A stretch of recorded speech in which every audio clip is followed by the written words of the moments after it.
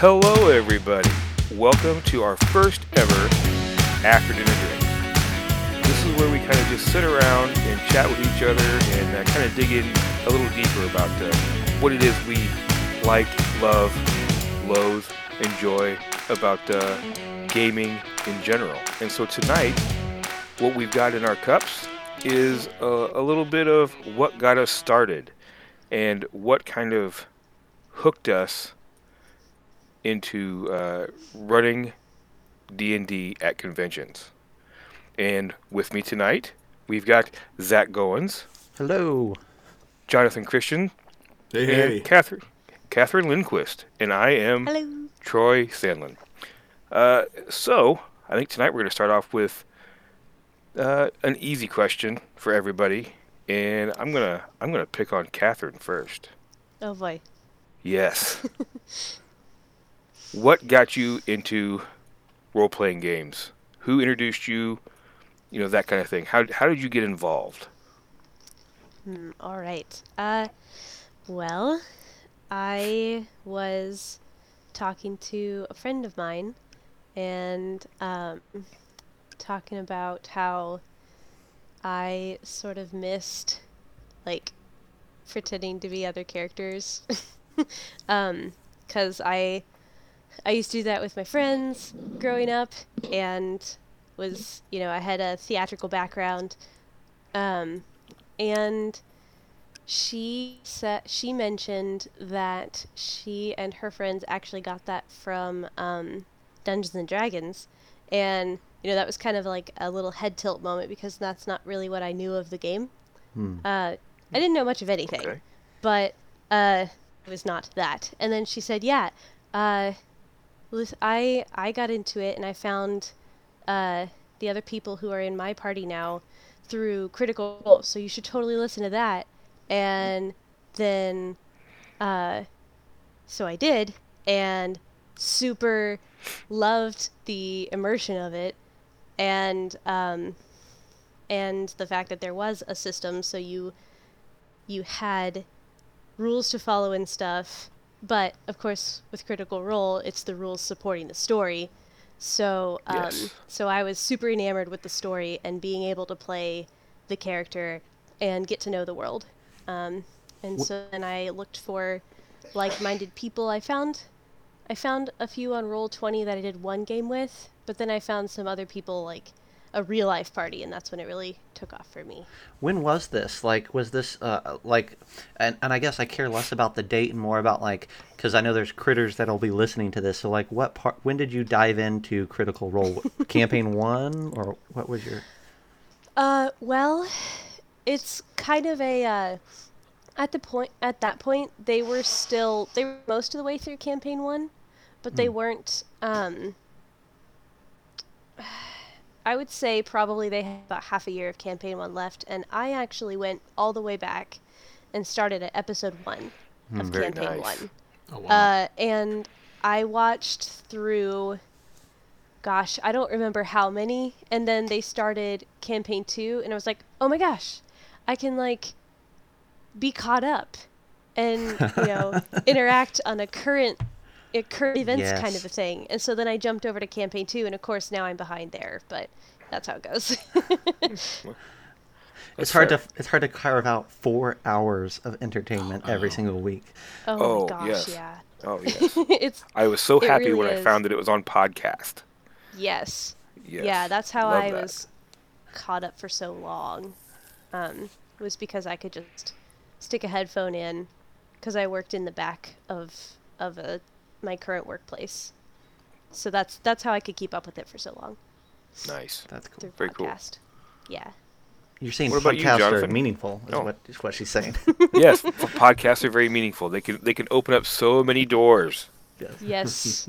Life-changing, you would say. Life-changing. That's right. Jonathan, what about you, man? Yeah, so I always liked fantasy when I was a kid. I cut my teeth on Dark Crystal, Labyrinth. I, much like many other young boys my age, fell in love with the childlike empress from Neverending Story. And so I drew a lot, and I pretended with my friends fighting things with dragons and goblins and things like that with swords whenever I was little. And then I found a book my brother was reading, and I took it without his knowledge and read it. And it was the Dragonlance Chronicles, Dragons of Autumn Twilight, and fell in love with it. And I still have that copy of the book and have never told him that I took his book. So if he reads this, if he listens to this now, I'm totally busted, and we'll talk about it at Christmas. But I read the book, and I loved all the characters and the magic, and it was just like it hit every single note that I wanted. And I was already really, really starting to fall in love with reading at that age. I was probably around 12, 13 years old. And then a friend of mine at school told me that his brother had gone to college. I was over at his house spending the night and hanging out, and he said, "Hey, my brother went to college and he left all of his books." And I was thinking, "Oh God, what kind of books is it?" You know? Yeah. And luckily it turned out to be just the Player's Handbook and the Dungeon Master's Guide. And while he was reading through the Player's Handbook, and it's all the old AD&D stuff, he was reading through all that. I was completely fascinated with the Dungeon Master's Guide and all of the pictures and the tables. I'm like, wow, there's like everything in, and just the idea of being the one that was, of course, at that age, wanting to be in control and being like the one that's facilitating the story, or really at that point in charge of all the monsters, so I could beat up all my buddies and that kind of stuff. So I remember he said that he knew how to play, and he didn't, but he did a really fantastic job of pretending like he did. Yes. Oh my gosh. So all he would do is his brother had a module that it was handwritten on graph paper, and it was even folded and stapled like a book. And he went through that meticulously, and he embellished and made stuff up on the fly, and would roll dice. And I had no idea what it meant, and we had the best time. And so I fell in love with it at that point. And the soundtrack to all of our playing D&D was The Doors. Every time I would go over to his house, it was his brother's music. Again, it's like his brother's album, and he'd have that playing in the background. So The Doors is like I tie that directly to old school D&D for me. Every time I hear Riders on the Storm, it's us in a dungeon somewhere, like fighting kobolds or whatever. So it was that's how I started out with it. So the Lizard King was a real Lizard King. That's right. Yeah, that's right. Awesome, that's right. Man. Oh yeah, man. It was fantastic. Zach, give it to us. Yes. Oh my gosh. Okay, so gotta see if I can condense this in a way that they have. Man. Okay. So my dad started reading us Lord of the Rings when I was like 5 years old. He would sit us down at night and read us all sorts of The Hobbit, and then he just dove into the Lord of the Rings. And then when those movies came out, I'm gonna hear some groans, I know, from the older crowd in this podcast. But when the Fellowship of the Ring came out in '99, if I remember things correctly, I was 7 years old. Oh, criminy. Yeah, that's what I thought. Okay. It may have came out in '01, so I may have been 9, but I was right around that window. And I remember my dad, we were a very conservative household, and we didn't go to the theater a lot. But I remember my dad took us to the theater, and there was this huge, cardstock cutout of the Ringwraiths. Oh. And I was like, yes, this is what it's about right here. And I devoured that movie. I devoured that series. I was one of those weird Tolkien nut cases who tried to learn the language and had all the little notebooks and all that. It's such beautiful language, though. I was also a fanatic library nerd and would go to the library and rent a ton of books. And my folks didn't really moderate that much, which I enjoyed. So I was able to rent things that were way above my level. Michael Crichton. I was reading Michael Crichton and dipping into Stephen King around 9, 10, 11. Yes. And I remember I picked up a little novel off the shelf that was in the fantasy section. And I was carrying it around with me, and my dad happened to be with me at the library that day. And he looked at it, and it said Dragonlance across the top. Oh, my brother. Yes. Yes. No, keep going. I'm listening. No, I'm no, no. leaning forward It's a in tragedy. anticipation. No, it's a tragedy. So no. he knew just enough about D&D to take the book and put it right back on the shelf. Oh, man. Yeah. So Okay, yeah. that was. But what was great was right next to that book was a hardcover with this dark-looking elf surrounded by orcs, just hacking away with them with his 2 scimitars. And I pulled it off the shelf. I'm like, well, if I can't get that one, I'll get this one. And he looked at it, and it said Forgotten Realms across the top. And evidently that triggered nothing. And so I got to take that one home instead. And so, John, I know that's a heartbreaking story for you, because I was this close to be a Dragonlance guy, a kinder along with you, and instead I took a hard right turn into Mr. R.A. Salvatore, and consumed Dritz novels for years. Oh, just draw the dagger back out of my back. That's terrible.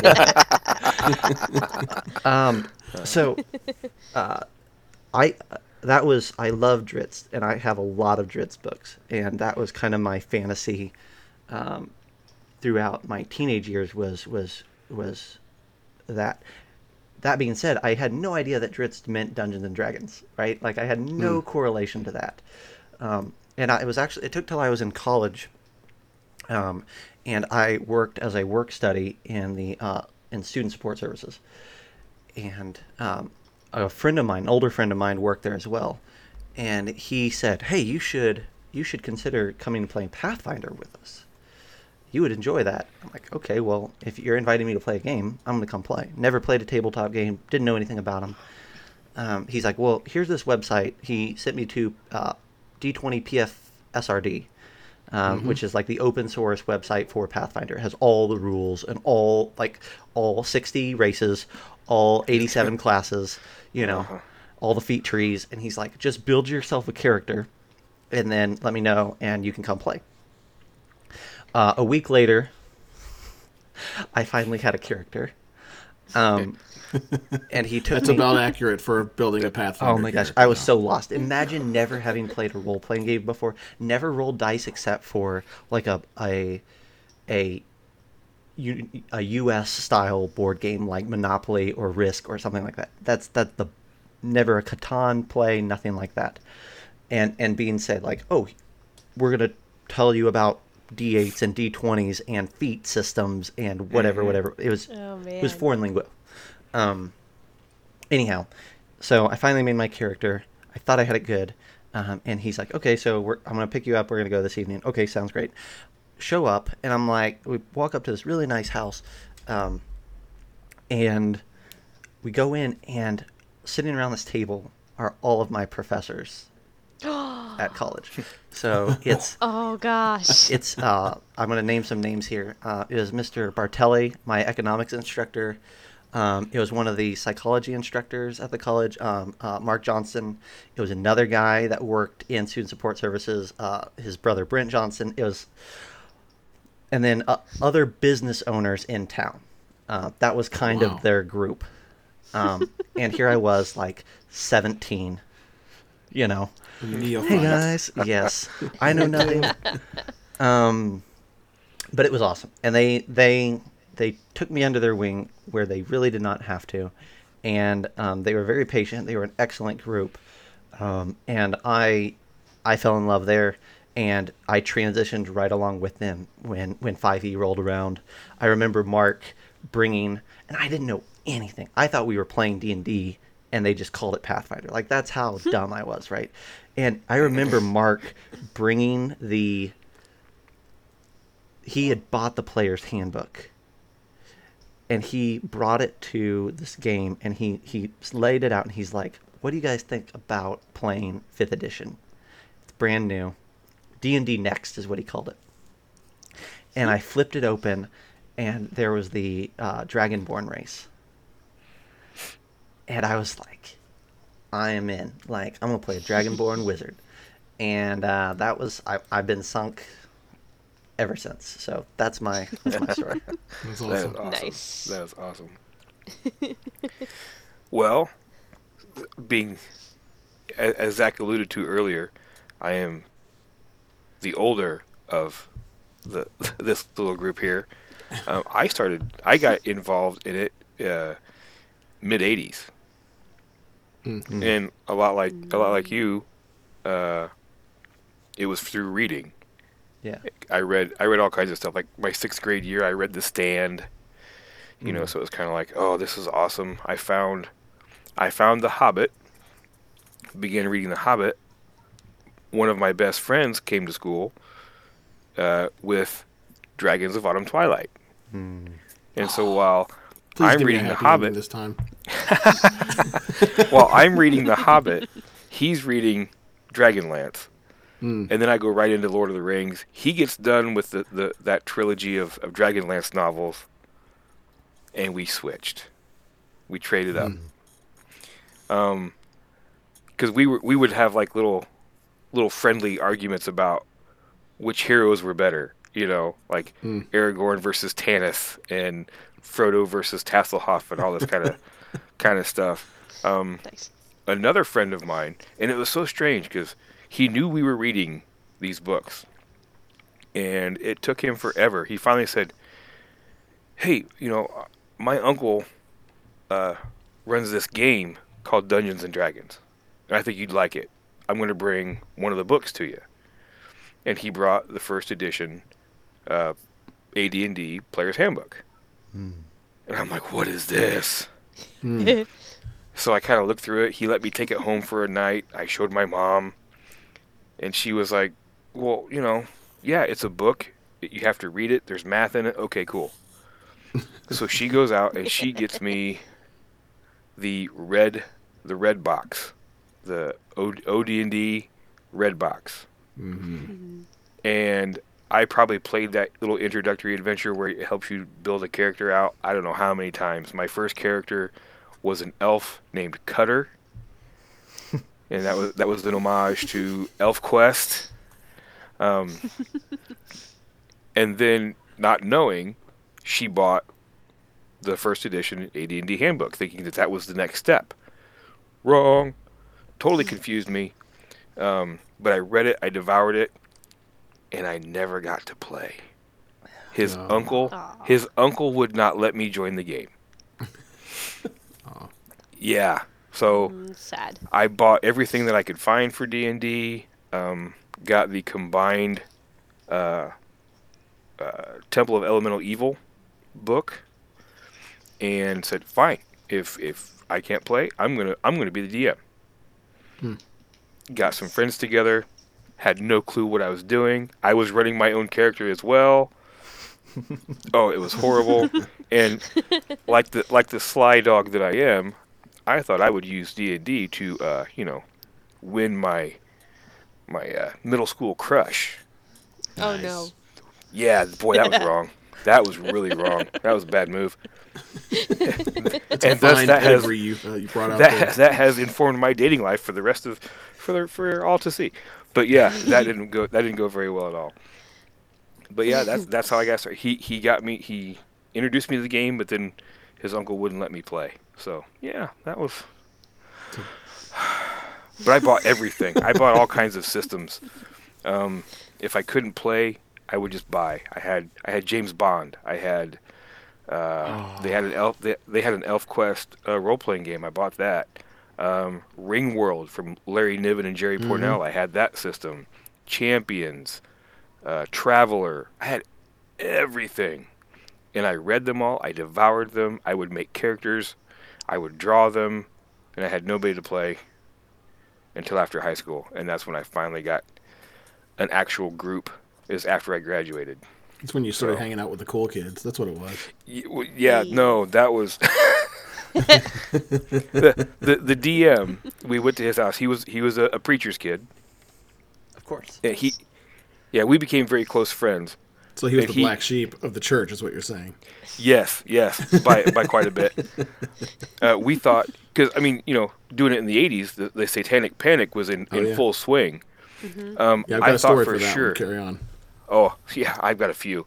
I thought we were going to be in so much trouble because he would go over and sneak into the church after hours and use their photocopy machine to photocopy pages of D&D manuals and stuff so that we could have. It's like, oh man, if anybody was to burn in hell for that for D&D, it would be us because we're using church stuff. You use the Lord's Xerox for D&D. Yes. But it was funny because he admitted to me a few years later that when I finally got invited to come and play, it was over Christmas break, and all of his old group had come back from college to do like a big marathon 12-hour D&D session. Yeah. And for some reason they one of his other friends asked me if I wanted to play. I'm like, sure. And I show up and, like I said, 80s. So I had hair down to my butt. Yes. Yeah. I walk in, tight blue jeans, shoes. I had some kind of, I don't even know what kind of, it was a black T-shirt with probably some obscure band or something on it. I don't even remember now. You're really painting a picture here, man. I love this. Yeah, my jacket and the round Ozzy Osbourne sunglasses. Oh my God. Yeah, That's next I level. I walk in not knowing. He said, "You walked in, and I was so intimidated by you. Oh. I was afraid to do anything to your character because I thought you would kick my butt." And I'm like, seriously? It was beyond hilarious. But yeah, we became lifelong friends. His younger brother is actually in my current gaming group to this day. Nice. That's awesome. Cool. So yeah, that's I how had I my got own started. brush with. I had my own brush with the Satanic Panic stuff whenever I was when I was a kid, because growing up in the South, as a Christian household, my mom watched the Tom Hanks movie Mazes and Monsters. Oh, yeah. You guys Yes. have seen that, Yes. right? Yes. And of course, that was the end of that. I literally had to burn my books. Oh. Yeah. Yeah. This was, I think I was around, it was in middle school. It was not in middle school. It was in high school.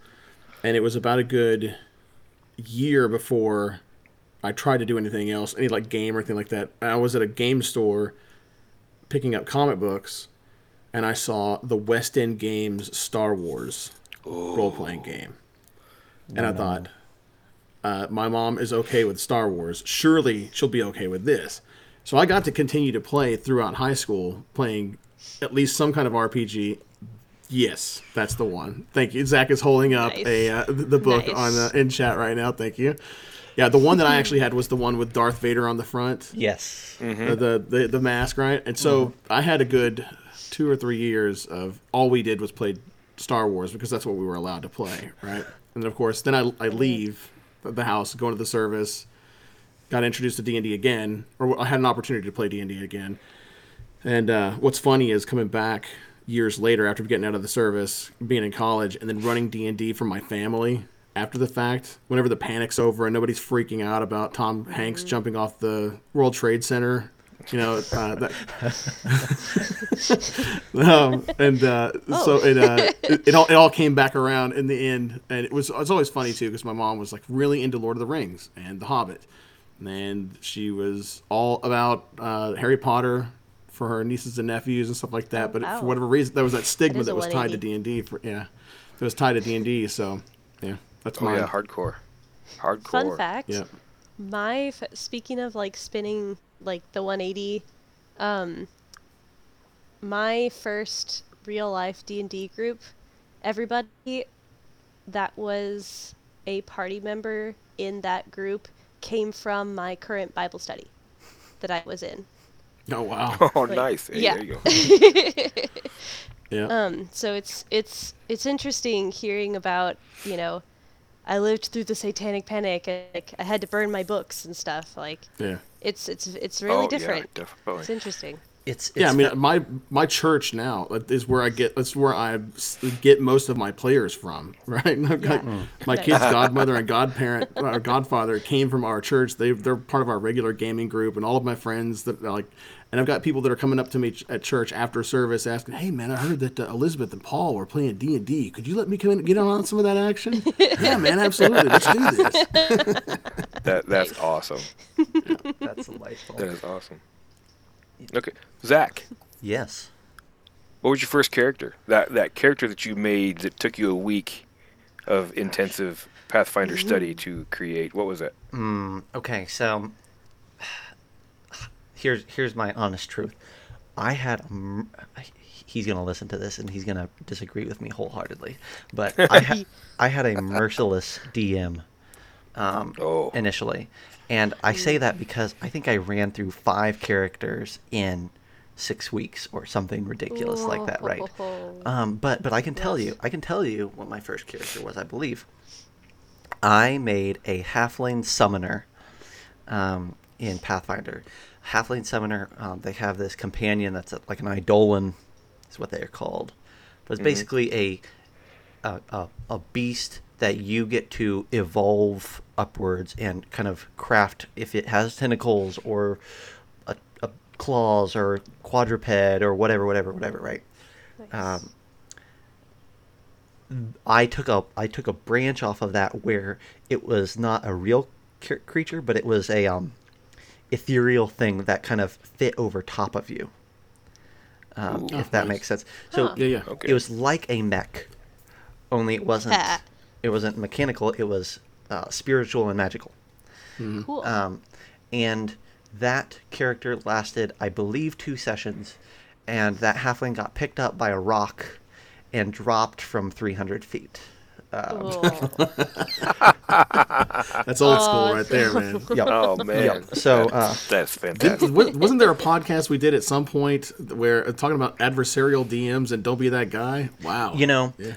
he's If it's not, we need to. yeah, exactly. do that, yeah. He, and I'll say this, and really this is the case for several of the guys in that group. Like, I think they influence so much how I play the game to this day, and they were definitely from the old school side of things, to where it's a combat simulator, through and through, and where the modules aren't built for you to live; they're built to be difficult, or they're built to have stakes.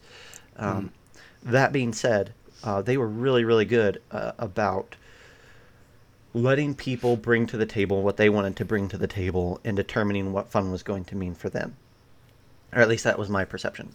So I just had to learn to be okay with making a new character. And as a new person who thinks all of this is awesome, I was beyond thrilled, on one hand, to dive right back into that character creation and make an Inquisitor badass or a half-orc barbarian chain slinger and all these other things that I made in that 6-week period.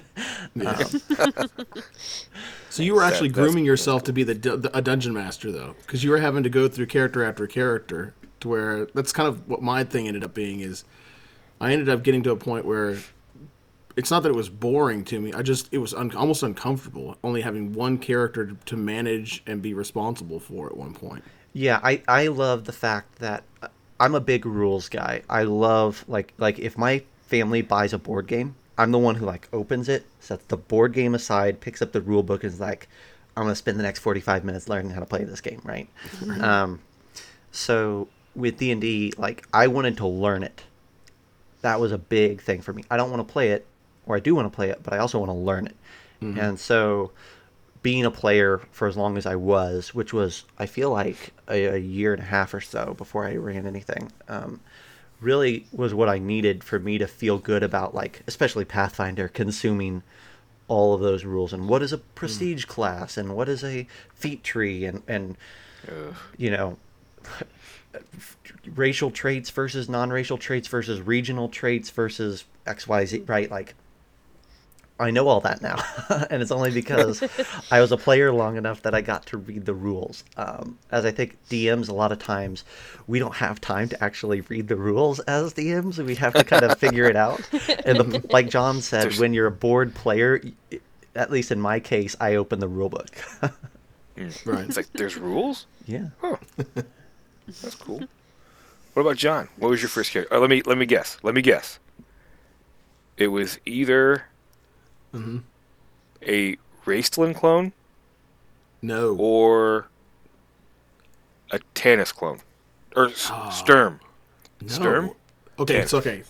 So first of all, mad props and love to Sturm, the most undersung character in that entire series. But Oh, he was amazing. I wasn't in the Raceland camp. I was like in the Kinder camp. I loved Tasselhoff Burrfoot and his relationship with Flint. I loved their interactions with one another. They kept me in stitches all the time. Yes, So my I love first- Tasselhoff.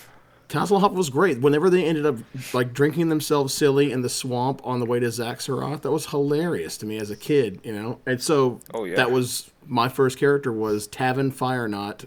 It was a Kinder, and I was the group that I was in was pretty small, and they were all terrified about anyone wanting to be a Kinder because they were just expecting trouble. But As they should. they got trouble, but they got trouble that was self-managed, right? So, I loved that character. It was incredibly. It wasn't me, right? Because I'm a pretty level-headed guy, pretty logic-brained, and it gave me an opportunity to slip into the skin of this character that was super whimsical, flighty, but still had other character traits that I felt was really valuable, like fiercely loyal, brave, true, being a good moral compass for the rest of the group, yeah, so that was my first one, and he got hung by the DM surreptitiously, literally hung by the DM. Wow. Wow. But I did that. I used that character. I had played that character again later down the road. I'm gonna name drop again. It's Brian Midget is one of my best friends since high school, and he ran a game, and he started it with that character hanging at the crossroads, and then it started. That's where it started out. Was Tavin is being hung, and then we go forward from there. And what it turned out was that it was the entire adventure was just the last moments of him about to die. It was almost like a hallucination before he died, and the gods chose to let him live based on the outcome of that. It's kind of like that phantom adventure that he went on. And so the limb, or I think it was like a post, the crossroads post, broke, and then Tasselhoff was, or not Tasselhoff, excuse me, but Tavin was freed, and he could go about his way, and his wanderlust continued from there. So it's pretty cool. Mad props to Brian. That's cool. That's awesome. Yeah. Yeah.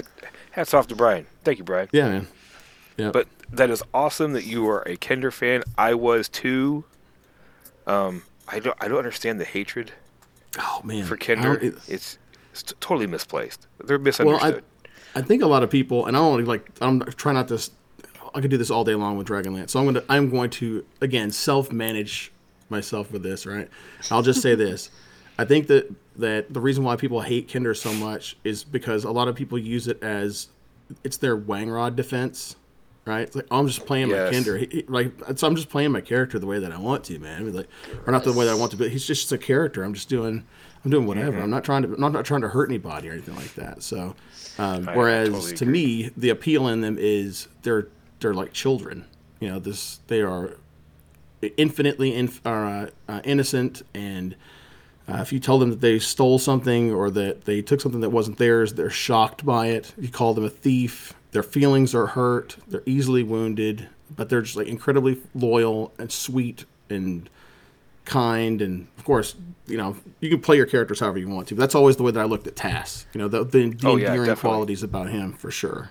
I love. Definitely. I'm gonna butt in for just a second and say I love that as you when you start talking about Dragonlance, Catherine and I are radio silence. I noticed. And everyone I'm looking at that's both of you. everyone that's tuning into this podcast is like, I wonder. I'm like, I'm here to tell you there's a reason that we're both radio silent with Dragonlance.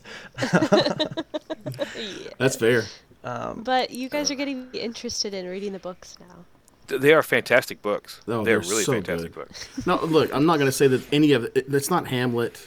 It's not War and Peace. But it's Thank just God. really good. Oh, exactly. Thank you. And for me, all the tropes that you see nowadays, it all came from that era of D&D. The Sturm, the Knight, the Cavalier, the Paladin. That's that's everything kind of was gravitated towards that ever since then. So it was singular. It was. I still love it. I reread the Dragonlance Chronicles, the first 6 books, the Autumn Twilight, Winter Night, Spring Dawning, and then the Legends trilogy. I read them probably every other year. Then I got my son into it. He's read all of the books, and that's something that we can share with one another. And I love it. Nice. I love those books. That's fantastic. Highly All recommend. right, All right, Catherine. It's on you. First character.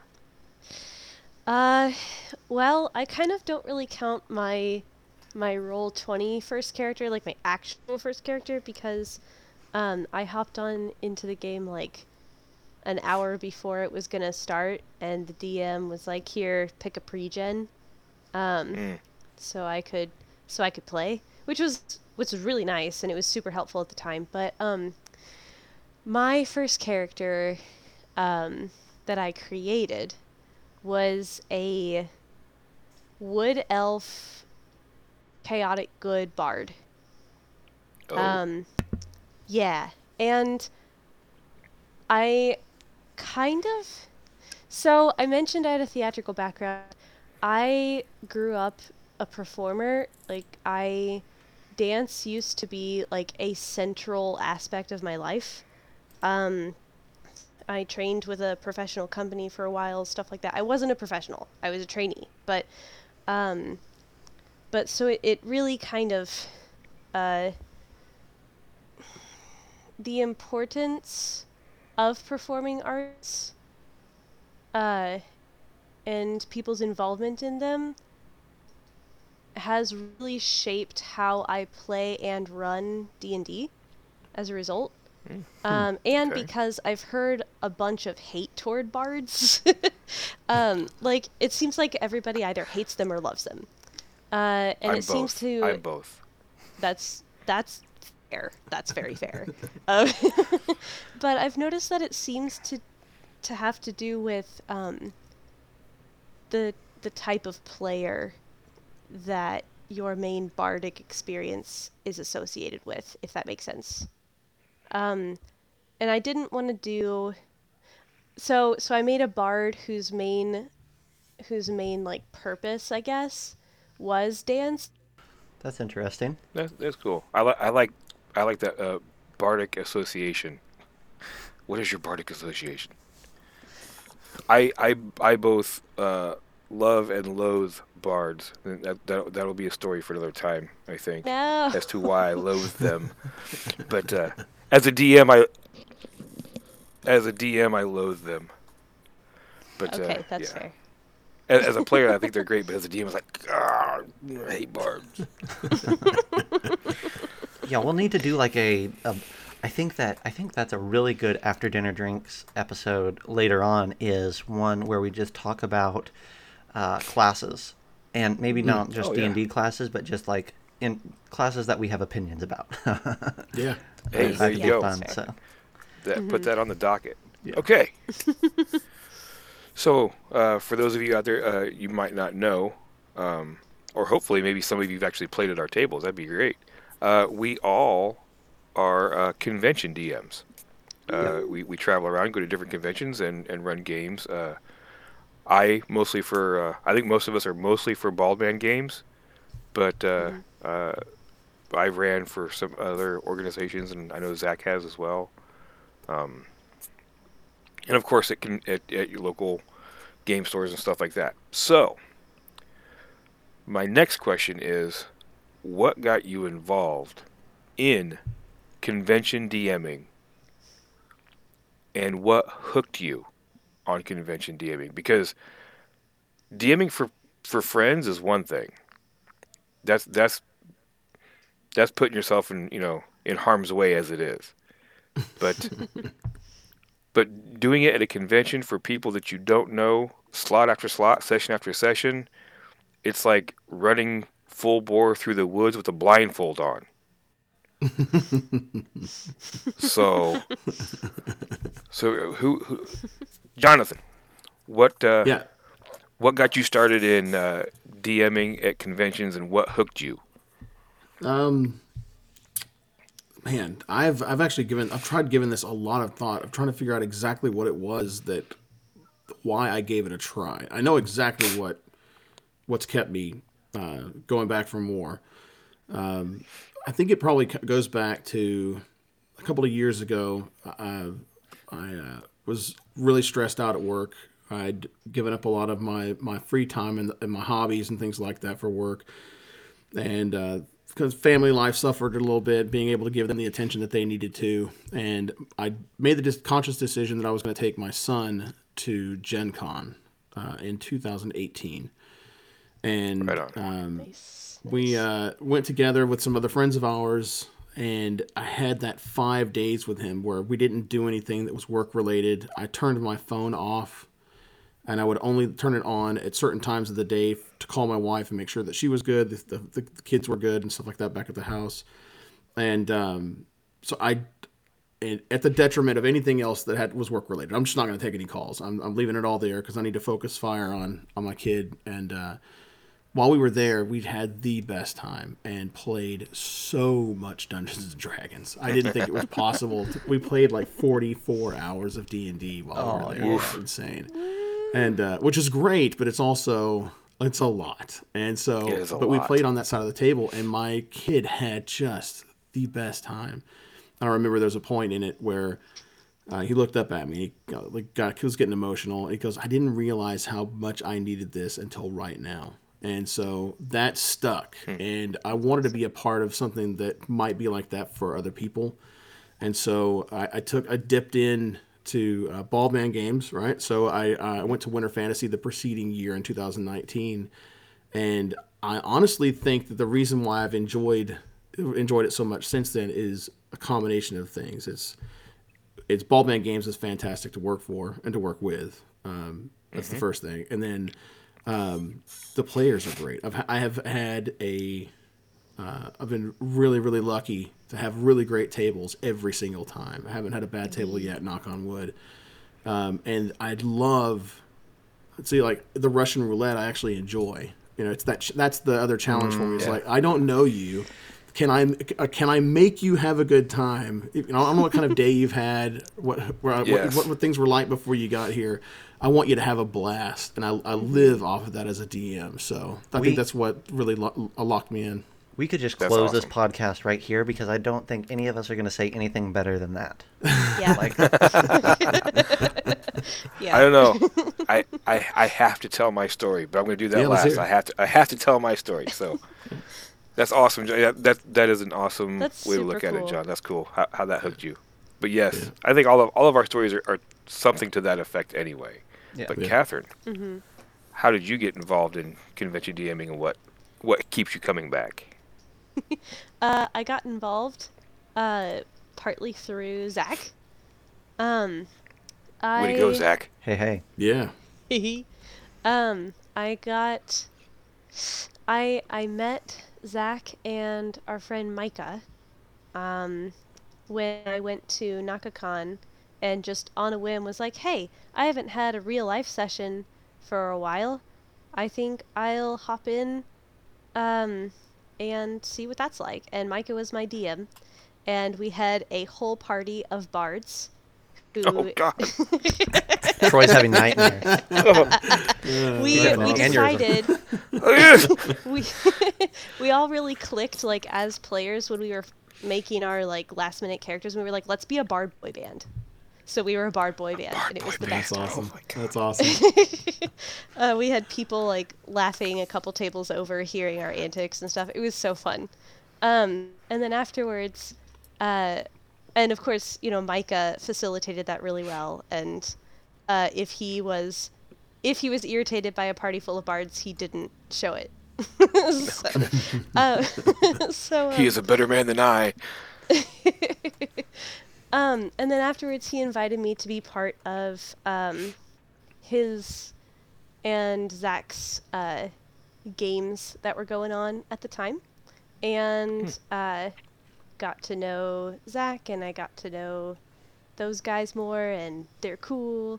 And then Zach and Micah kind of extended an invitation,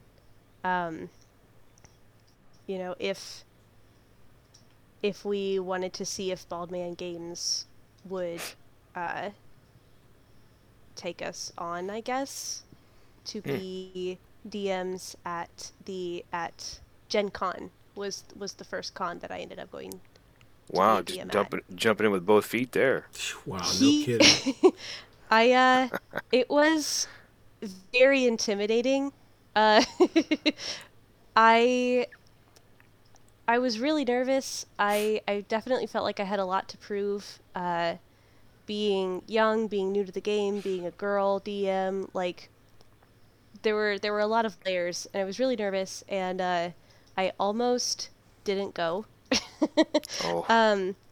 But when I went there, and when I saw people come and sit down at the table, kind of like, either friendly or kind of reserved, but just kind of like there.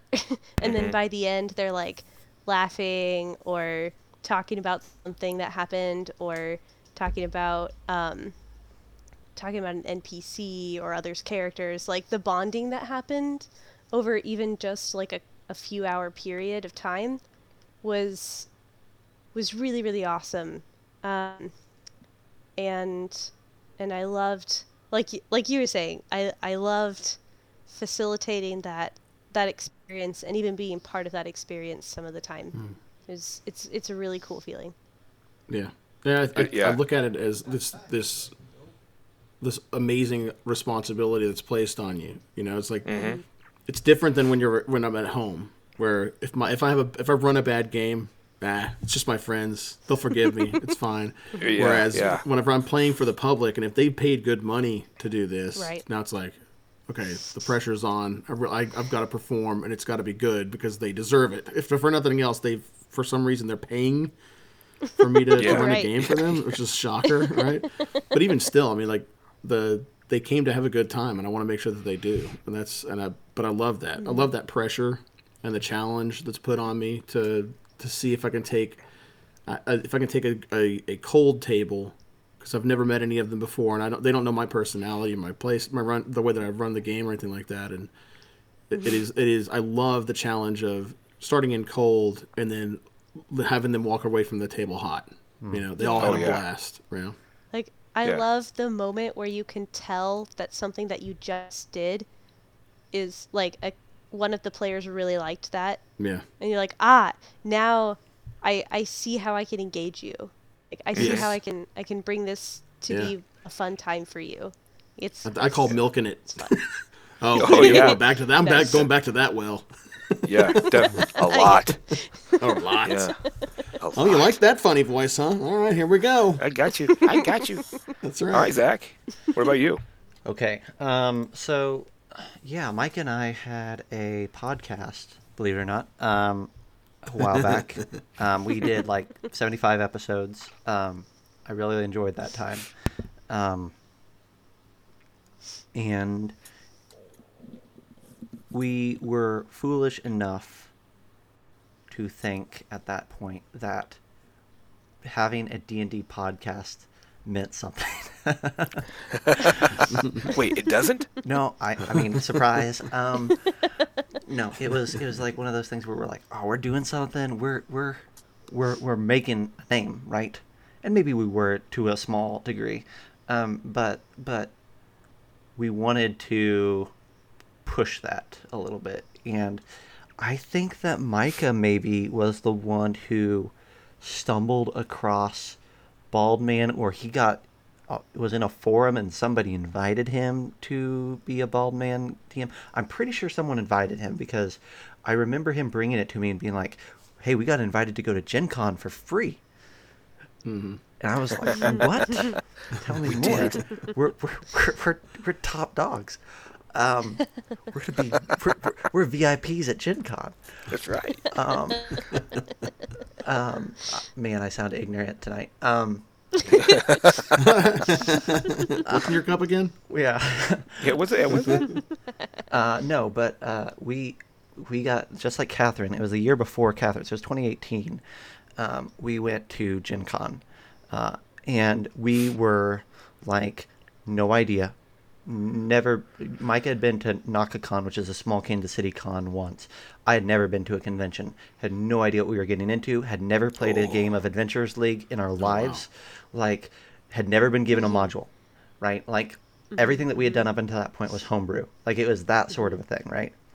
And we showed up, and I remember we walked into the meeting, and we looked around, and Catherine has a different experience even a year later. But when we walked in there, we were the youngest people in that room by a decade.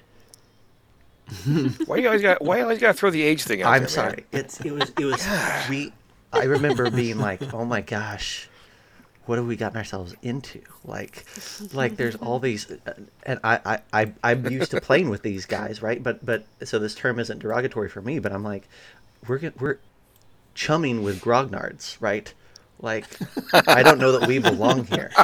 Chumming with Grognards. Yeah, that's a good podcast. That sounds like a title. podcast I've ever heard of. Is it chumming with or chumming for? Yeah, I mean, exactly.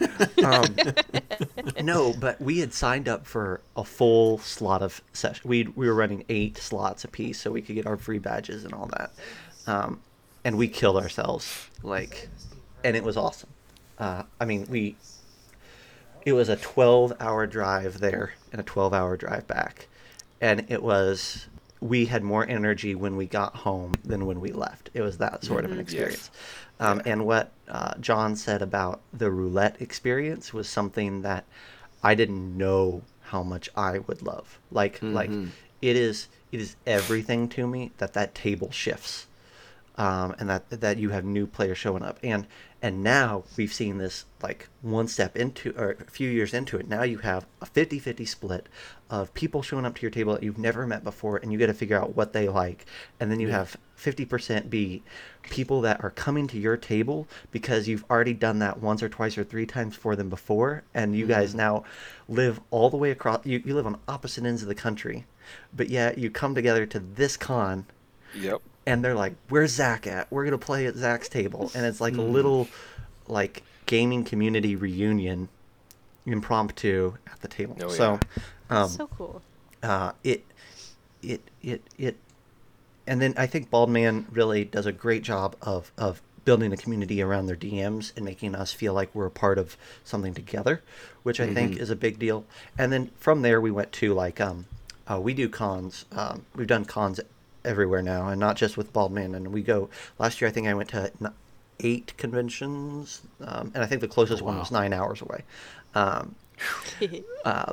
it's one of those crazy things that I've just talked to somebody recently, and they're like, "Man, they run some community games," and they're like, "Man, I don't know, like, Adventures League just isn't for me. Like, it's so stuffy and you're so hamstrung." And, they had this idea, and they're like, "I just like, we just like running homebrew stuff and things that you can do whatever you want."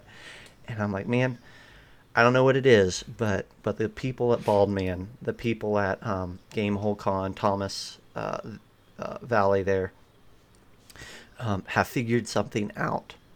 And I just pray that it never changes. I can feel that Grognard mentality. As I'm like, "Don't change my game." Don't change. No, but it's perfect. It's perfect. And if I could go every weekend, I would. Oh yeah. Let's see. To your point about the types that have that aversion to going to those conventions because of they have a preconceived notion in their mind that it's stuffy, it's too locked down, it's not flexible enough. Those are the people that I want at my table. Yep. I want to run for them yeah. to see if I can if I can change their mind, if I can win a heart and win a mind over, and show them that it doesn't matter where you're at, what the environment is, or even the rules, that we can still have a good time together. Exactly. Definitely. Definitely. So yeah, I had been going to Gen Con while I was still in Milwaukee is when I started going to Gen Con. And I was there the last year that it was in Milwaukee, and everybody was so upset that it was moving to Indianapolis. And I was so excited because I live near Fort Wayne, Indiana. It's only 2 hours away from me.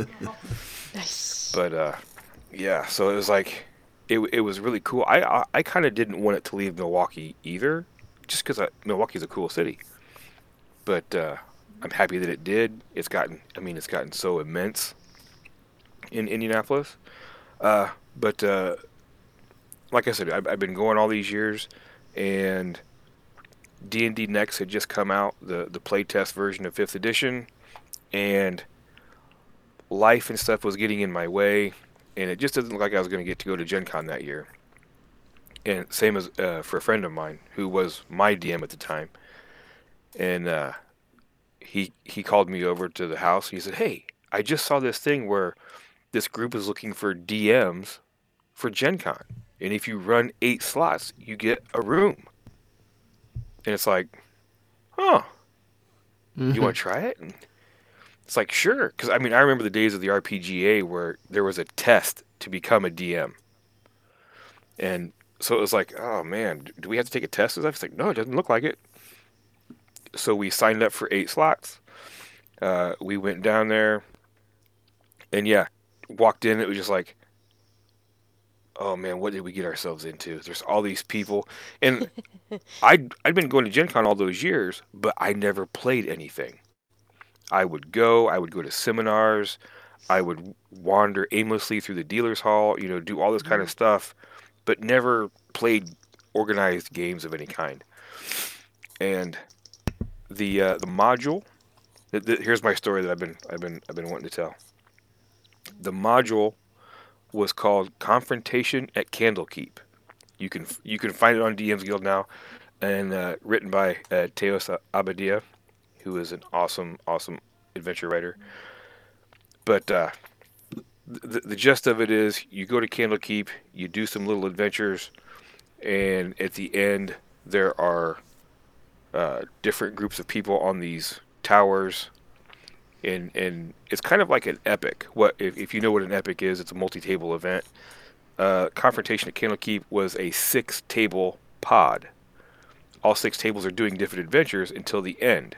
At the end, you're all on top of these towers, trying to defend whatever.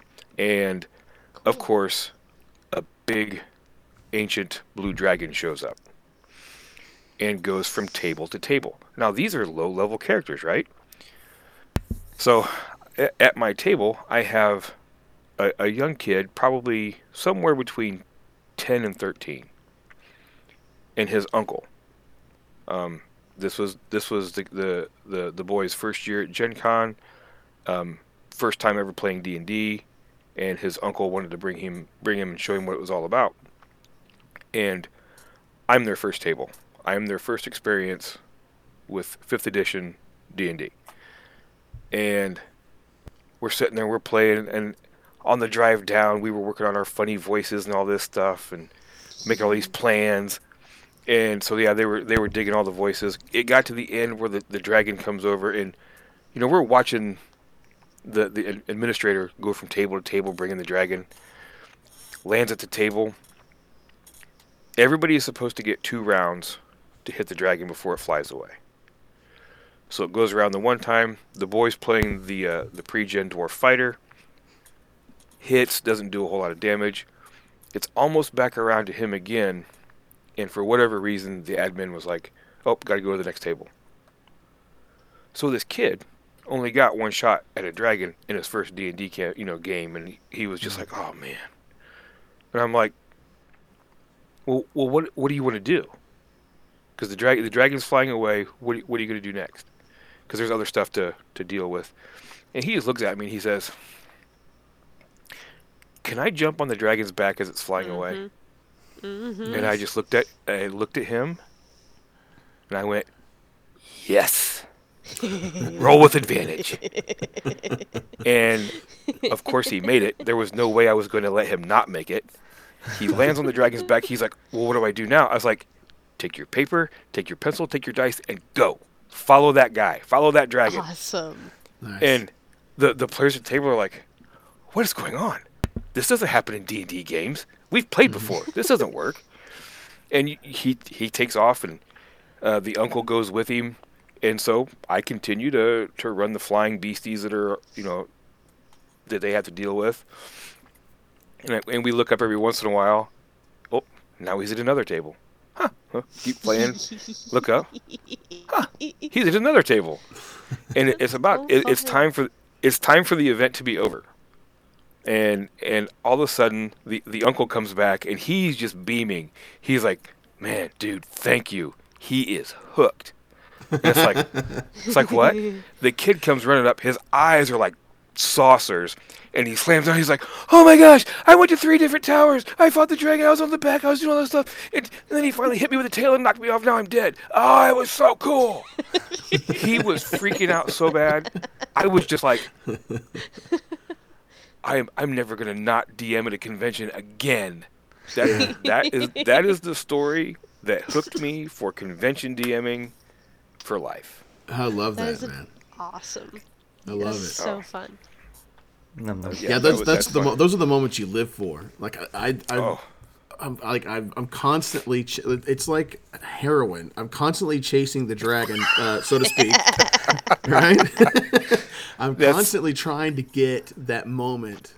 The juice for me is if I can get them to cheer, or if I can go, oh my God! The louder I can make them, the more obnoxious our table becomes, the better it is for me, man. Because I loved whenever I played at Gen Con and I'd see all these other DMs. They're standing up. They're so animated. There's lots of hand movements. Oh, and they're just really into the story. And then all of a sudden, comes from their table. I'm like, those guys are just rocking and rolling right now. I want to do that. And so ever since then, that's just constantly chasing the next table. Can I get them to that point? The next fix. That's right, man. I'm just like a junkie. I love it. That is all. Yeah, I love that Good feeling. stuff. Yeah, when you can get them as they're packing up their stuff to go to their next slot, and they look at you and they say, "What are you running next?" Yeah. Uh-huh. Yeah. And you're just like, Yeah. Exactly. Oh yes. yeah, Fist bump. yeah. I still keep in contact with several people that have played at my tables from conventions. And I mean, it is so much fun. It's such a cool community. It's such a wonderful drug. Isn't it? Oh, that's the best drug. I love it. It is the best Well, and drug. I think, and you're right too. Good That's actually a stuff. good point too. Is it's about connection at its core, right? So you're able to connect to them on a fundamental level to where you're able to evoke something out of them, and they're like, they see something in you that they gravitate towards, and so they want to be at your table because they want their next fix. They actually want that moment the entire time. They just didn't know that's that specific thing that they wanted, right? And so they hunt you down. Yeah. And even in being in this for only like really a year, because I ran for Winter Fantasy 2019, Origins 2019, and then this past year at Winter Fantasy 2020. And even in just that amount of time, I've made so many friends. Not away from the table. Don't even get me started. Obviously, this is like between Troy and Zach, and so, but at the table, the players that connect with me on Facebook and social media that I'm still interacting with. They're not just bystanders. They interact with me on a regular basis. It's phenomenal. It's crazy. Yeah. I've never had an experience like it. The family grows. The family grows and grows. Yeah. Yeah. Yep. And go ahead, Zach. I was gonna just tie into that. Like that's the call to action, right? If there's a call to action from this podcast, Yes. it would be like Yes. grow the family. Grow the family. Like here's what I will tell you.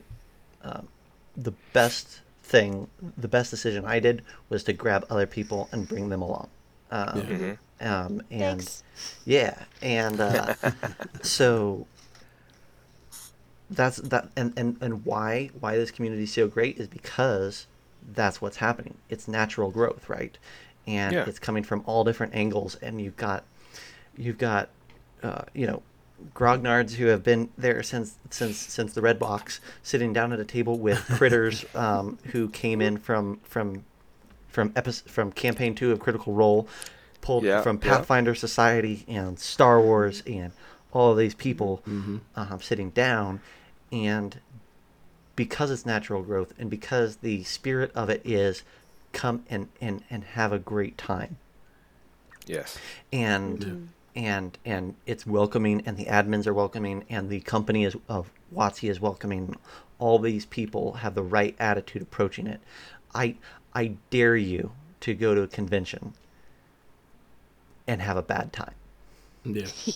Yeah. You may have a bad table, but you're gonna have a good time. If Yes. you're gonna You're have to gonna get have a good time. I mean, I'm not gonna be one to sit here and put my rose-colored glasses on and say that every single table is gonna be fantastic. You know, some DMs have a rough day, some players are having a rough day, and it's just hard. You know, Yeah. But I think that I couldn't have said it better, Zach. That's, like, just give it a chance. You know, don't. But Yeah. to Zach's point, more to his point, is that not just go and play. Go play for sure, but try to run a game at a convention and see if you don't enjoy it. You know, the experience. I mean, I'm just going back for more. I can't wait for the next convention, and then the next, Yeah. and then the next. Exactly. Exactly. I want to piggyback off that one more degree. If you don't feel like you're experienced enough or ready for it, doesn't matter. Do it anyway. It's Yeah. an awesome Mhm. time. Just go for it. Yeah, Yeah. Just do one slot. Just do one session. yeah, If you know they've got 2-hour mods out now and stuff. Do a 2-hour mod, do a 4-hour mod, something like that. Introduction. You're gonna get hooked. You're gonna get Yeah. hooked out there. So, well, what do you think?